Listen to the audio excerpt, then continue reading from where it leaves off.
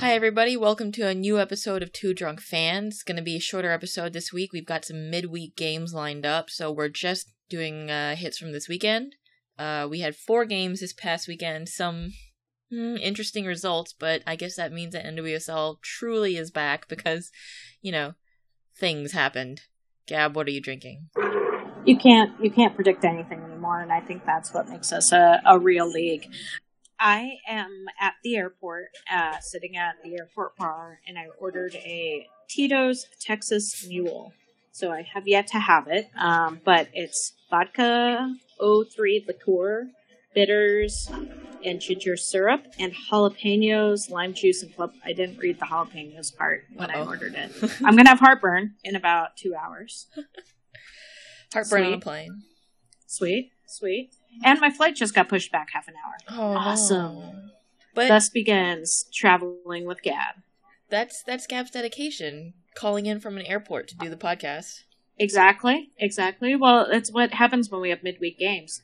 What are you enjoying today? I am drinking Poland Seltzer's Raspberry Lime. Is there booze in that? No, it's just seltzer, because it's Monday and I have to get some work done. There are literally jalapenos in my drink. I'm kind of jealous. I did have some spicy pho earlier for lunch, so. Oh my god. I need to read menus better. Dude. I'm sick and tired of this motherfucking gastric reflux on this motherfucking plane. Right? And I have a first class flight later. Ooh, a first class flight? Well, ask them for some antacid. It's first class, man, right? They should have some fucking Tums or some shit. Oh god, this is it's like half a jalapenos in this cocktail. If I'm flying first class, I'm gonna ask them for all the first class trinkets. Like, can I, get pillows and champagne and... I've never had a cocktail with jalapenos in it. Really?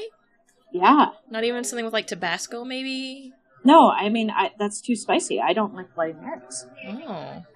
Okay. Alright, well, I got the pepper parts out.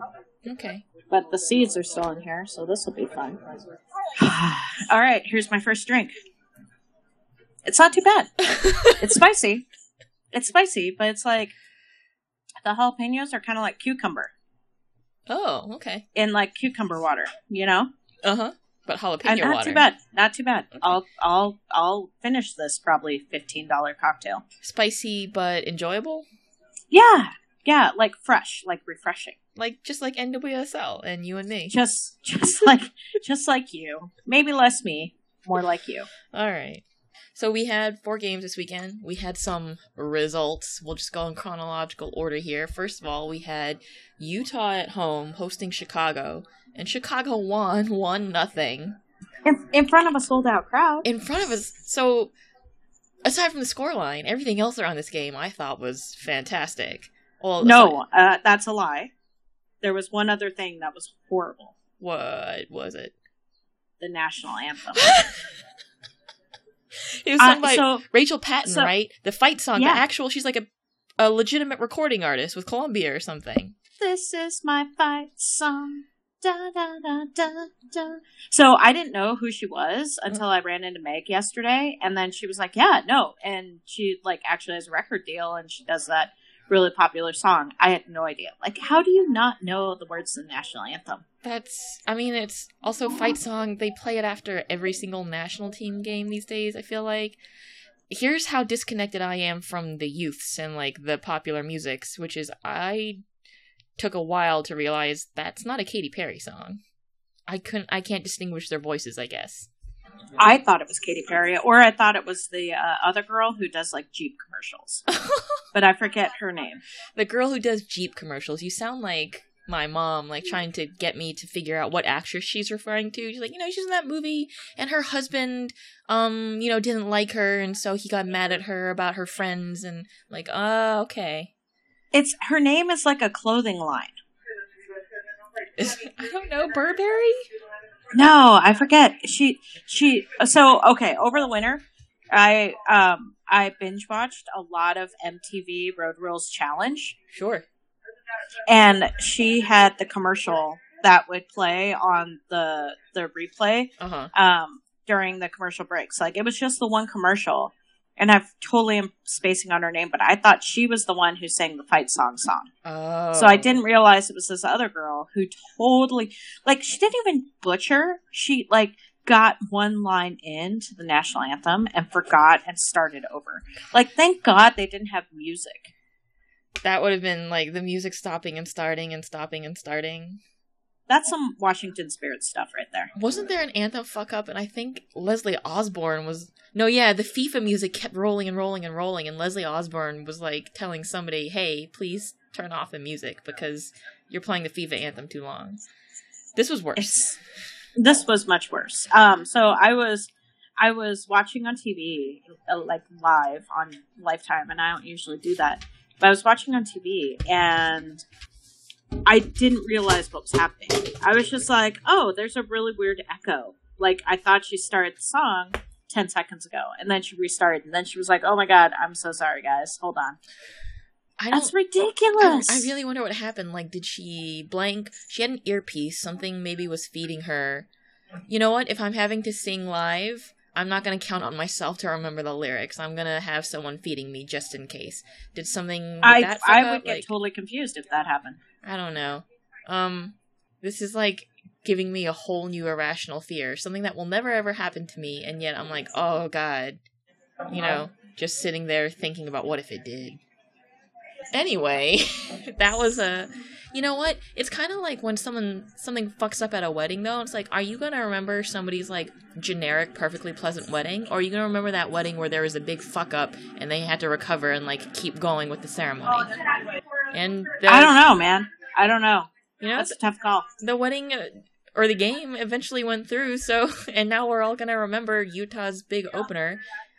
Started off with a fuck-up, but ended up, you know... 19,203 in attendance, and it would have been higher if they hadn't had to block off part of Rio Tinto for a concert later. Pretty good. Not too shabby. It was more than Portland's home opener. Yeah, it was, and that is awesome. It is fantastic to see the game growing in such awesome ways. Yeah, actually it is. And you know what? It's a brand new team as well. If this was Portland's very first game ever...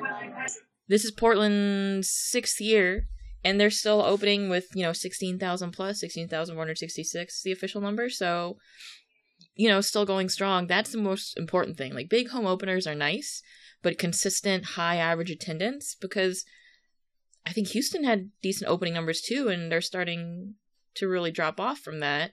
And then Orlando's another one. They had a big 14,000, 15,000, I think, home opener, and right now they're averaging, somewhere in the 7,000, 8,000 range.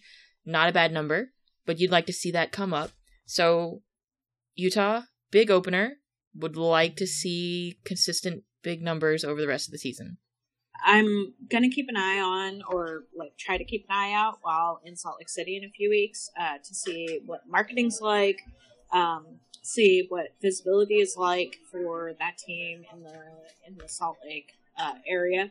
I think Salt Lake is a little bit different than Orlando, and maybe not Orlando, but than Houston. Houston has a lot of competing factors in terms of big sports teams and things like that, whereas Orlando has fewer. I don't know. Maybe they don't, but it just feels like Orlando doesn't have it. It's not as big of a sports town as it is like Disney, and so I'm intrigued to see what Utah does marketing wise. But yeah, good first showing. Really, really positive for them, and wanted to see them get a win just so that their fans, their customers could. I just don't. It's hard to measure. What is the loss going to do for ticket sales? Yeah. Here's something really, really cool though. Laura Harvey and the Royals on the very front page of the Salt Lake Tribune yesterday, April 15th. Jen Cooper showed me a picture of it. Unfortunately, it's a picture of Laura Harvey with her face in her hand looking disgusted. But that's really, really cool. The front page, it's not the top of the sports page. It's the front page of the whole paper. Good visibility. It's one of those things where, I think a lot of the pressure, a lot of the focus on growing the game is actually on the journalists, the reporters, the folks who work for the local papers or the local weeklies or something like that to make sure that their audience is aware. It's perhaps equally as important as the outreach that the team does, because those readers are probably not all of the WOSO demographic. So, hope Salt Lake keeps it up. Positive first start for everything but the actual scoreline and the national anthem scene. The game itself, I thought, was kind of boring. Like, that early goal from Colaprico was real nice, but then the rest of the game, I was just like, well, is anybody gonna really, like, turn up the pressure here? Anybody at all? Like, a couple times, I saw Becky Sarabon trying to dash out of the back to help increase pressure, like, push it farther up the field, get them out of the back third, but I didn't think anyone particularly Chicago or Utah-wise, was super sharp. What they kept mentioning on the telecast was the altitude and the impact that the altitude could have on players. So I think that is something for us to keep an eye on. I know I'll be keeping an eye on it when I'm out there because you drink less at altitude and can get more drunk. Oh, okay. Helps with the cost of living, or it would with me anyway. Well, I mean, it's Salt Lake, so you're still paying for every single drop of alcohol that you have at a bar because they have those little like metered things on the liquor bottles. It's a fun place to go. I go to Salt Lake a lot. Oh, okay. There's not really a lot to say about this game. It's so early in the season still, and like you mentioned, it's at altitude, so there's context here that makes it harder to extrapolate season long any kind of pattern out of this. I will say this, I really liked seeing Amy Rodriguez run back onto the field for Utah. Yes, that was another high. She got, 15 minutes? She came on the 77th for Madison, like so she got a solid 15. Yeah. And she was applying a lot of pressure, and, I think NWSL kind of set her up a little bit by really hyping the fact she's the most productive player ever, and a lot of her stats, because it's when she hasn't been on the pitch and she's only got 15 minutes, she's actually, you guys can't expect a miracle. Yeah, this is her first game back in nearly a full year, I want to say. It was 300 some days, so I hope we see her. I don't think we'll see a full 90 from her for at least the next month.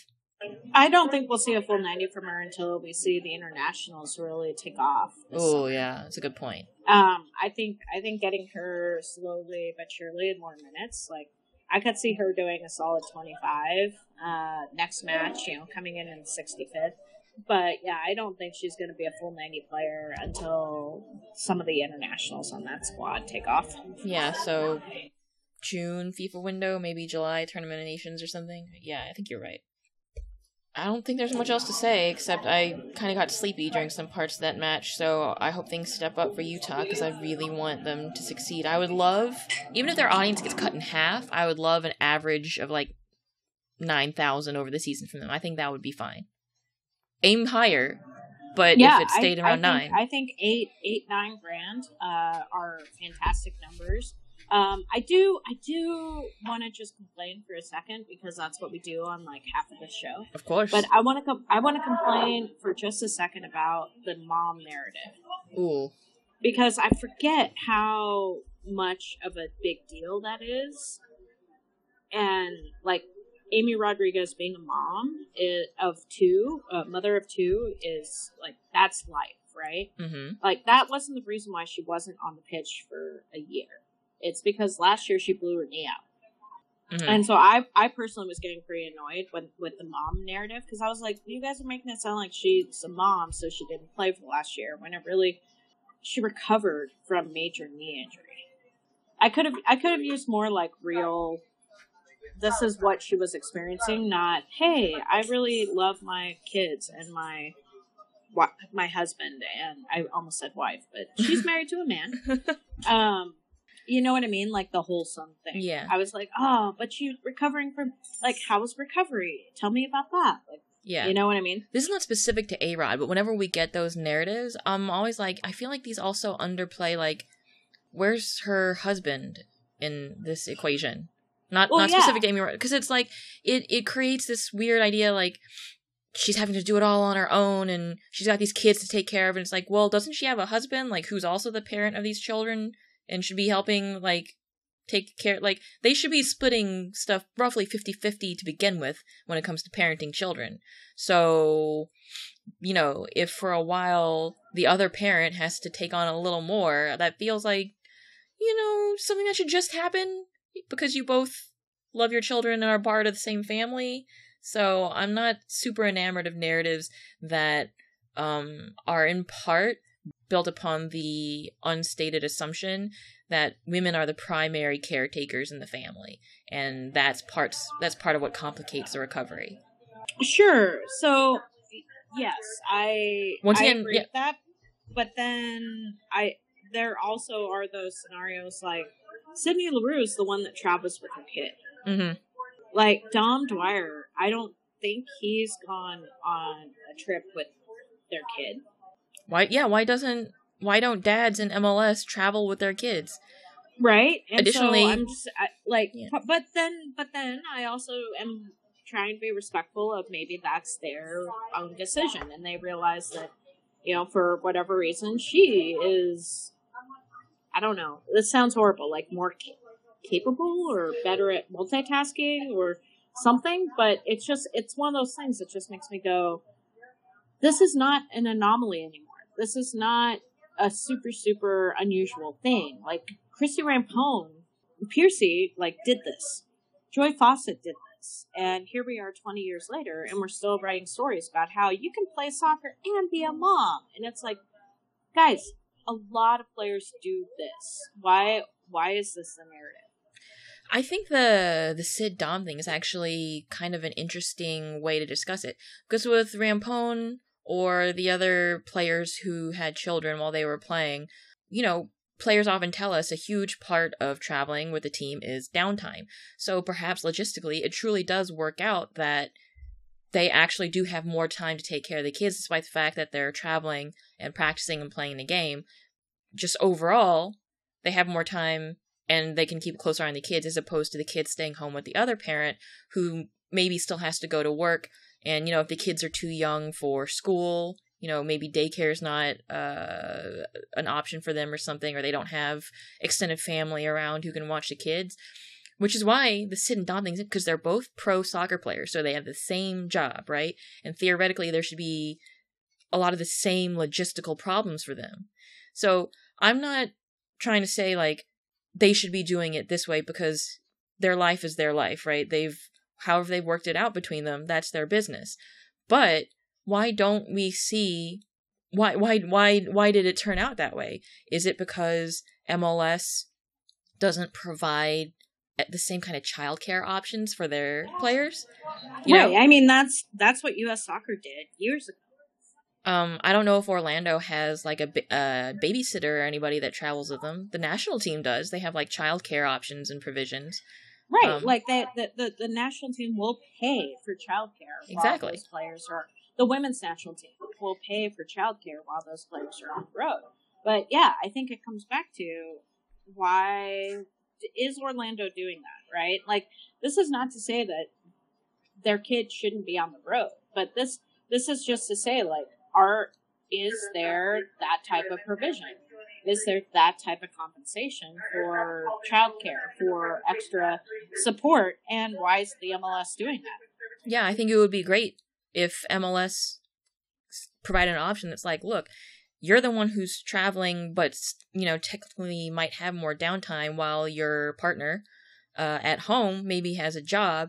So, you know, if it truly is the logistic thing, that it just makes more sense for the child to go with the parent who's on the road traveling for soccer because they just have more time, then you should see it work out that some male players take the kid on the road while their partner at home, if they work, you know, goes about their day. Whereas maybe instead it is influenced by the idea that women are the primary caretaker, and if the parents have to be apart for a reason, for work or whatever, then it's natural that the children should go with the mother. I think it's absolutely influenced by that, and I think it's even bigger. Like, this conversation or this topic is even bigger than MLS, NWSL. Oh yeah, like, you could look at WNBA and NBA players, right? And this example is prevalent throughout any culture where women are in the workforce. I think this episode is going to be longer than we thought it was because we got into this topic. I thought it was going to be like a quick little touch on. But I really do think that this is an important topic for us to talk about, but also to bring to light that, you know, I don't know. I was just super frustrated by the A-Rod is mom narrative. Like, yeah, I want to see her happy family. I want to see her successful, and I want to see all this stuff. But I'm like, the fact she's a mom isn't the newsworthy part. The fact she's recovered from this knee injury, the fact she's still on the bubble, the outside of the bubble, unfortunately, but the bubble for the national team, the fact that she has had this storied career in women's soccer, that's the part that gets me. And it's like, but we're highlighting the fact that she's a mom, which sounds horrible to say, but that to me isn't the part that I'm tuning in for. We have the context, right? Because women are often pigeonholed into that identity. It wouldn't be a problem if these pieces on male athletes also had, you know, these kind of glowing, fawning pieces that talked about, you know, how hard it was to be a dad at the same time and blah, blah, blah. But we don't. There's an imbalance there, which is why this, you know, kind of makes you, it raises a few caution signs for you, you know? We're not talking about it just this one thing with A-Rod. We're talking about it in the context of our stupid, sexist, misogynist society. Yeah, agreed. Okay. But overall, Salt Lake City, way to go. Continue to show up for the team. It was a boring match, but I think that happens in soccer from time to time. And unfortunately, it was on the boring side of the scale for all the other matches that I saw this week. So, in a way, we got our predictions right because I think we started slow, right? We started a little slow, but we were like, let's not have it too slow. We threw in a little more excitement earlier on with Washington, North Carolina. But what did we say for Salt Lake City and Chicago? So I said Chicago. 1-1 tie, and you said Utah was going to win 2-1. And the actual so score was... neither one of us won. No, 0 points for both of us. 0 points for both of us. Next game. I mean, I said it would be low scoring, but we didn't know it was going to be that low scoring. Those teams have firepower, and it was just not exciting. Yeah, but speaking of firepower, that all came in the next game. Washington, North Carolina was the spot. You needed double-digit scoreboards to keep track of this one, almost. I mean, at least you predicted it would be a 4-goal game. It was a 6-goal game, but at least you predicted there would be some scoring going on. I said it was only going to be 2-1. I thought Washington might win. And you know what? Washington kind of looked like they had it in them for a little while, but then North Carolina just pulled away. And, you know, they won 4-2. Game. So to me, that match was indicative of Washington is young. Yeah. That's Washington fair. is young and spent so much energy at the front of the match. And North Carolina is just more experienced, a little bit more seasoned, older, and saved it. Well, yeah, look at the scores for North Carolina. Crystal Dunn, Zerboni, and Lynn Williams. Those are all pretty veteran players. And then for Washington, it comes through Pugh. And Ortega is actually, you know, pretty settled with the team. But so much of Washington right now really relies on Pugh. I think Andy Sullivan has got to step up.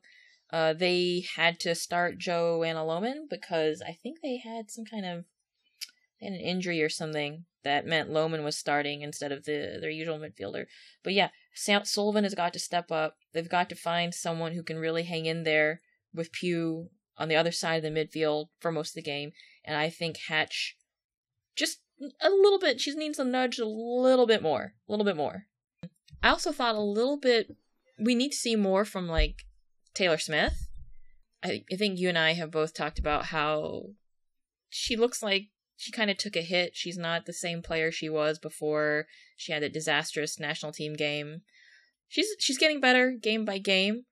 But at the same time, she is making mistakes. There are some turnovers. She had a little trouble handling Lynn Williams. So it'd be nice to see more from her. So Washington, you're exactly right. Young team needs to, like, kind of get into the groove this season. It's easier for North Carolina to get into gear because they're used to doing it. Well, North Carolina is disciplined, right? And Washington is just out of the gates. What are we gonna do? What are we gonna do? How are we gonna do this? And they're figuring it out as they go. So Washington's gonna be fun to watch in 3 months, but until then, it's like any seasoned team that knows how to control the pace, knows how to apply strategy in the second half. Like, come on, Washington, you got to bunker down. Here's a question for you. This is North Carolina with a midfield pretty much run by, like, Zerboni, Denise O'Sullivan, and then they'll drop Dunn down into the 10 sometimes if they have to. What happens when Sam Mewis is healthy and back? Is she going to displace Denise O'Sullivan? Is this also going to allow Dunn to stay pushed higher for the rest of the season? If Crystal Dunn consistently gets to stay pushed up into either a 9 role or like a wide forward role, does that mean even more goals for North Carolina? Probably.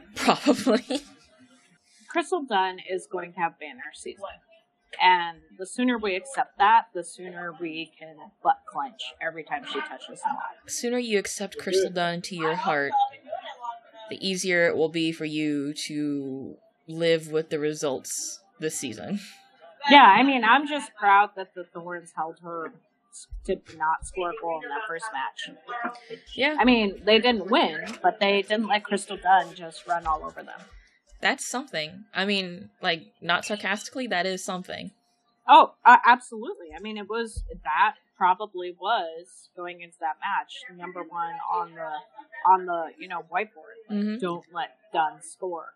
A lot of hubbub was made of Rory Dame's comments after the Portland game a couple weeks ago about how marking was so bad, and he was basically calling a player out by name. Mm-hmm. And but that's what coaches do. They do say, like, you need to be on them. You need to prevent them from scoring. That is the direction. And the fact that Portland could stop Dunn from really having an impact on the scoreboard. Granted, she had a lot of great chances, and she did make Portland look a fool a couple times, but that's game plan. And, teams are going to have to continue to do that all season long. I called this one 2-1 for Washington. You called it 2-2 tie. Score was North Carolina wins 4-2. 0 points for both of us. We're on a roll. Goose egg for both of us so far. Yeah, what's big next? fat zeros. Sky Blue and Seattle. Seattle won 1-0 off a Megan Rapinoe penalty, which I thought was pretty surprising, given how Seattle was kind of playing that first half. I called this a 2-0 win for Seattle, and you called this a 1-1 tie. So the closest either one of us has come is guessing who was going to win. Still, neither one of us has really guessed how the game was going to go. You went to that one, right? Yes, I went and saw it live. My very first live game of the season. What did you think?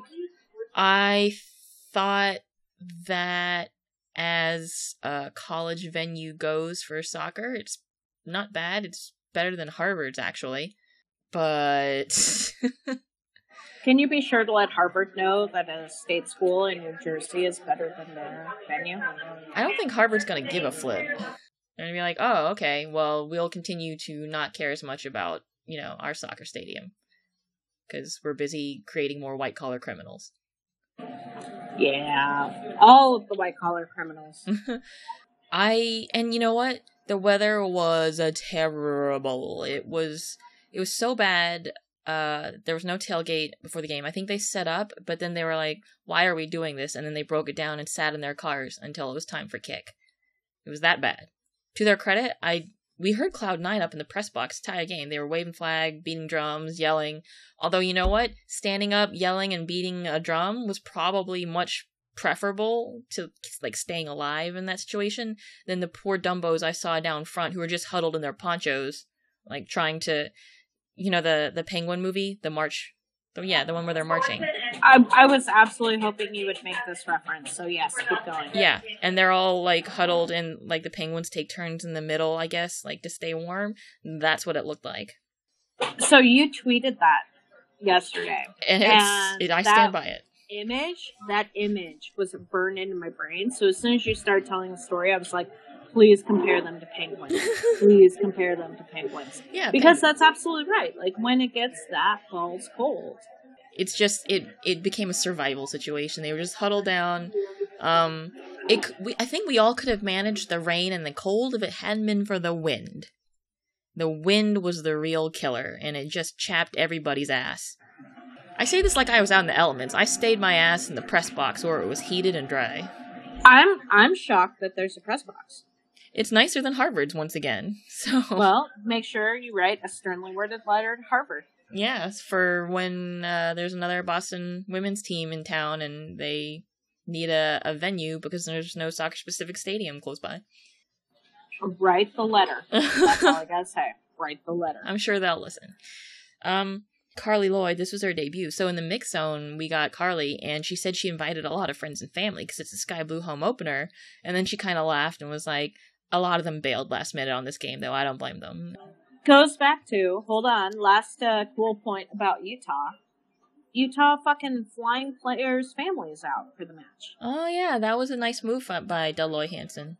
I just, whatever that guy is on, other owners need to, potential owners. So what I would like is, I want Salt Lake City to be setting the new standard for new ownership groups. So when LAFC or another New York group or something like that come in, like, they know where the bar is.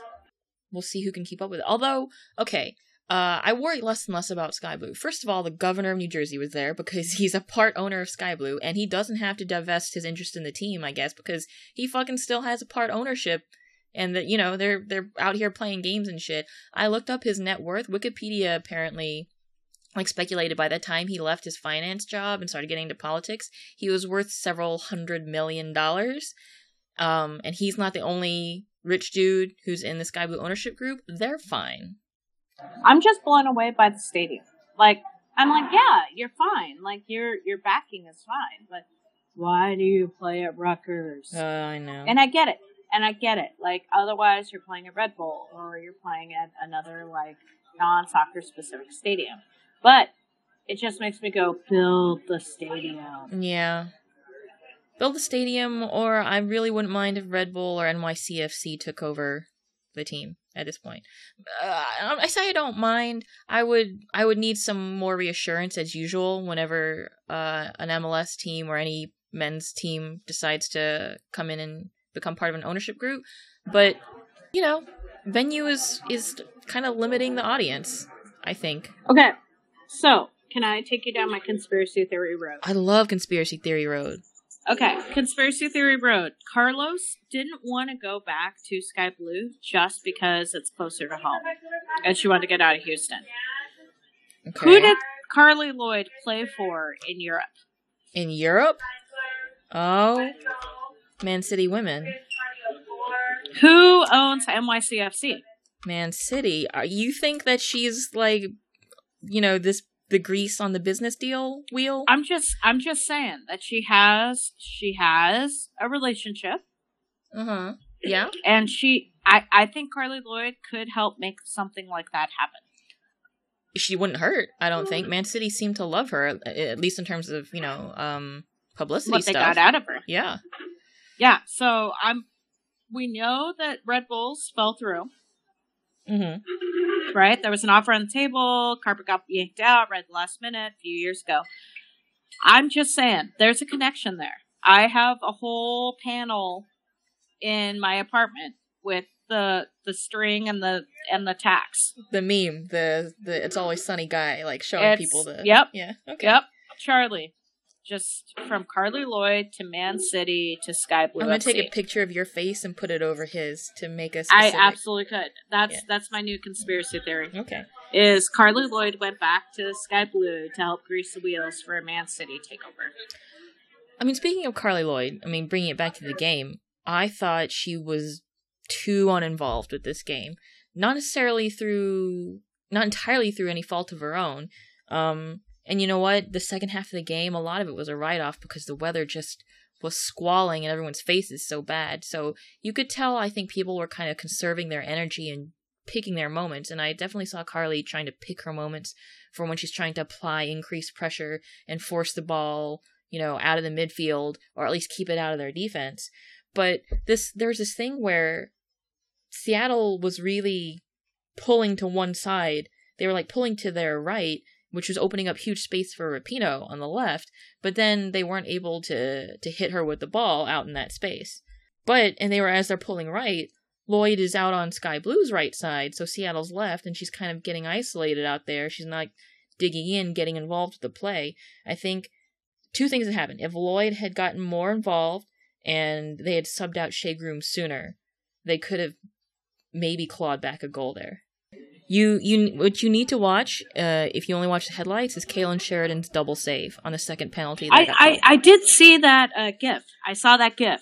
It was a boss move. Why did Seattle get 2 penalties? Because it's NWSL and fun things have to happen every weekend, or else, will it even be the league anymore?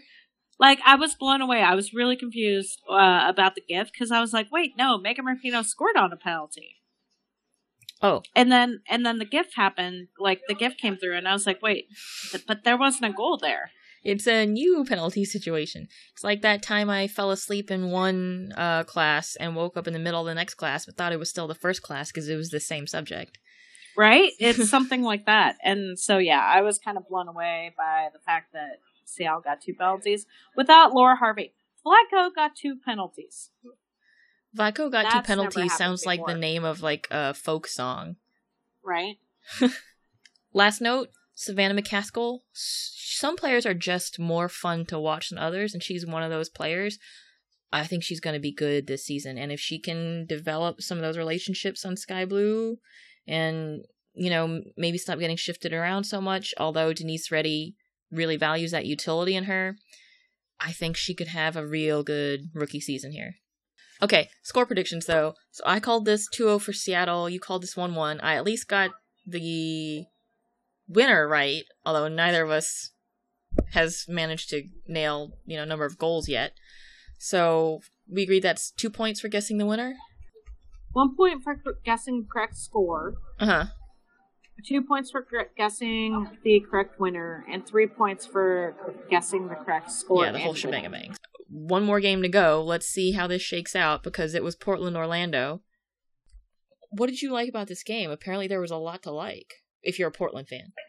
So, things that Portland did well. I think they did well at clearing the ball, relatively. Mm-hmm. They didn't put their head down, going down 1-0, right from the start.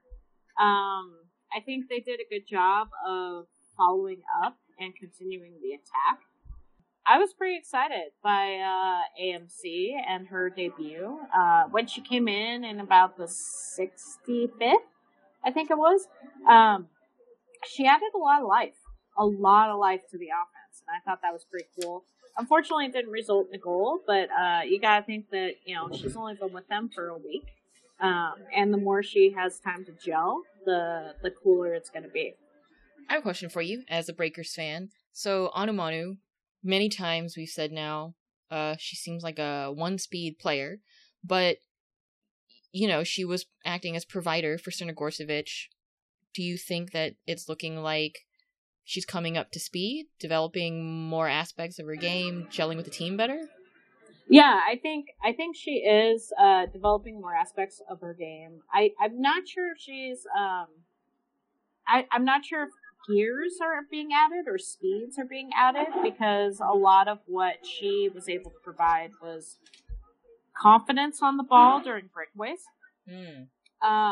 And I do think that her role is really to be that distribution player. Like when we do a breakaway, okay, go down, control it, then find AMC in the middle, right? Find Sink in the middle. And so I do think that we are seeing development. It's going to be, 4 or 5 more games before we see gelling actually happen. So on the opposite side, First of all, that Christine Sinclair tap-in, I think that was rough in terms of Orlando defending. It absolutely was. Nairn's like, she's on to Christine Sinclair's back, but the ball drops to Sink's foot. She just taps it in past Harris. It's not great. But this is, 2 games in a row now that Lindsey Horan has really wowed people with a long-range strike? It was, I don't have words. I mean, it was nice, but it was...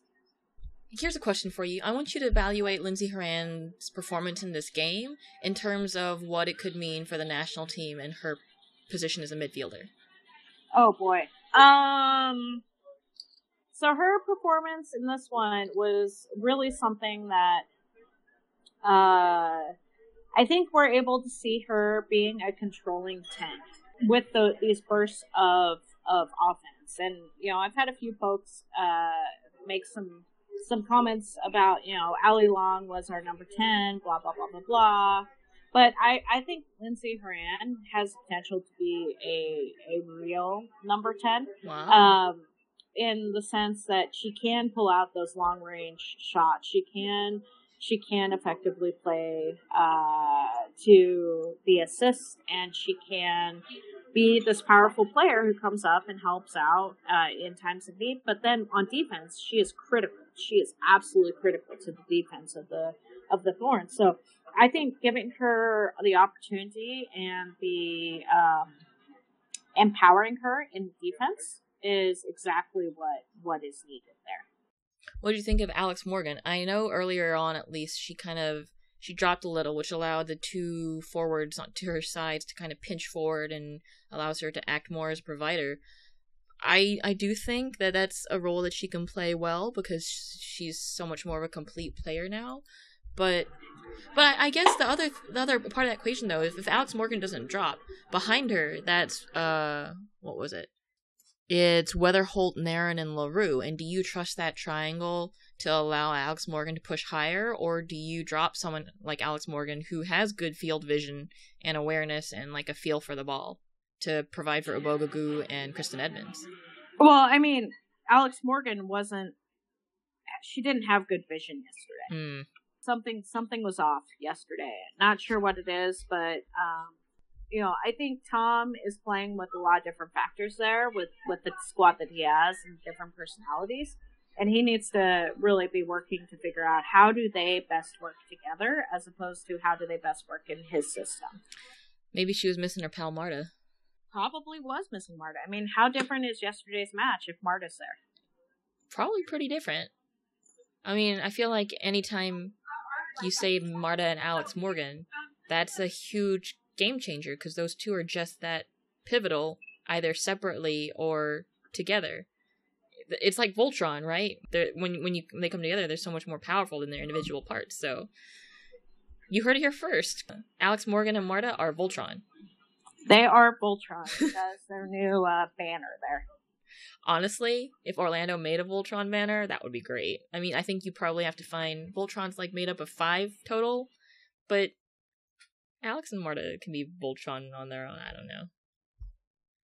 So, at the end of the day, Portland won. First home match. It felt amazing. I'm exhausted. I don't do anything during the match but like drink cider and cheer, so I don't know why I'm so tired. But looking forward to this next week. So what do we got? All right. So coming up, we have actually 2 midweek games. So first up is going to be North Carolina hosting Seattle at home on Wednesday. I think that could be an interesting matchup. What does the forecast look like? The weather forecast in Cary, North Carolina on Wednesday? I mean, they've been all over the place, so yes. It can't be worse than it was in Piscataway. Oh, I'm sure it's not, but it still has an impact. Let me actually look up the weather. So, Wednesday, the high in Cary is supposed to be 81, the low is 59, 0% chance of rain, and a little bit windy, with some moderate humidity. Should be a nice night. I'm sure that'll be a huge relief for Seattle. Will they have Megan Rapinoe, though? She subbed off against Sky Blue early in the second half with what looked like a non-contact injury. Important questions. So when do you think that injury update will come out? About 20 minutes after we post our episode? Yeah, probably. We'll know. Okay, cool. Okay. Cool. So to guess the scores, I'm actually going to say North Carolina 2, Seattle 1. Okay. Let's see. North Carolina didn't have that far to travel because they just played Washington, so it was just a hop up the East Coast for them. I wonder if Seattle's staying on the East Coast or if they went back West Coast and then hop back again. If I were them, I'd just go from New Jersey down to North Carolina. That just makes more sense to me. So they're probably not traveling that far either. But I will still call this for North Carolina as well. I'm gonna call this 2-1 for North Carolina. So we agree. That doesn't feel good. Yeah. Okay, I agree. I'm gonna change this. 3-1 for North Carolina. 3-1. Okay, that also doesn't feel great, but go ahead. 3-1 for me, and you're guessing 2-1. We're both guessing North Carolina wins. Yeah. Ugh. It's gonna be the most boring 0-0 tie ever. Probably. Great. You're welcome, everybody. Sorry. It's a midweek game. Right? Like, if you can have the time to watch that, have fun. Okay. And there's another midweek game, which is going to be Chicago hosting the Houston Dash at Toyota Park, also on Wednesday. Ouch. Yeah. I don't know if Houston's getting out of this, but Chicago has also not been playing great recently, and Houston... Right? Like, this is going to be scrappy. Houston could be the kind of team that can take advantage of that kind of thing, maybe. It's like they take points where they can get them. You know what? I'm going to be wild. 1-0 for Houston. Okay. I'm going to say 1-0 Chicago. All right. That's good. This is going to be the Goal Fest game. Uh-huh. Yeah, this is going to be the one that's, 7 goals. Yeah, so... All on a Wednesday night. Fireworks. So I said Houston wins by 1, and you said Chicago wins by 1. Yeah, I always go for the home team. Okay. All right. So we've got 4 more games to go. Everybody just hold on. Just breathe through it. Let's do this kind of rapid fire style. Okay. Kind of because I gotta get on an airplane. Right. Portland at home hosting the Washington Spirit. 3-0. Portland. To Portland? Against Washington? Okay, I guess so. 2-1 for Portland. Okay. Next game, North Carolina once again at home hosting Utah. But remember, this will be North Carolina after they played a midweek game Wednesday. 1-0 Utah. I'm gonna say this is gonna be 2-0 for North Carolina. Yowza. Yeah, sorry, buddy. Okay. All right. Chicago at home hosting Sky Blue FC on Saturday. 0-0. You're guessing 0-0. That's a dim 0-0. view of both of these teams. Okay. Chicago at home, but they'll have played a midweek game. I'm actually going to give this one to Sky Blue. I'm going to say a 1-1 tie. How is that different than 0-0? Well, at least they'll both have put something together as opposed to just, sitting there with their thumbs up their butts. Oh, all right. And then the last game of the weekend, Sunday, Orlando is hosting the Houston Dash. 2-1 Orlando. Ooh, okay. I want to agree with you. 2-0 for Orlando. We cannot agree. Sorry, Houston. We cannot agree. So that's 6 upcoming games, 2 on Wednesday. Hang in there, everybody. We'll get through this together. It's NWSL season's here. We're not going to sleep until October. No sleep till autumn. Right? Okay. God damn. Okay. Those are our score predictions. Hopefully at least some of them are somewhat right. They probably won't be because we always make predictions before the injury report is out. Woe is us. Woe unto us. Well, you know what? We like living on the wild side. Kinky. It's fine.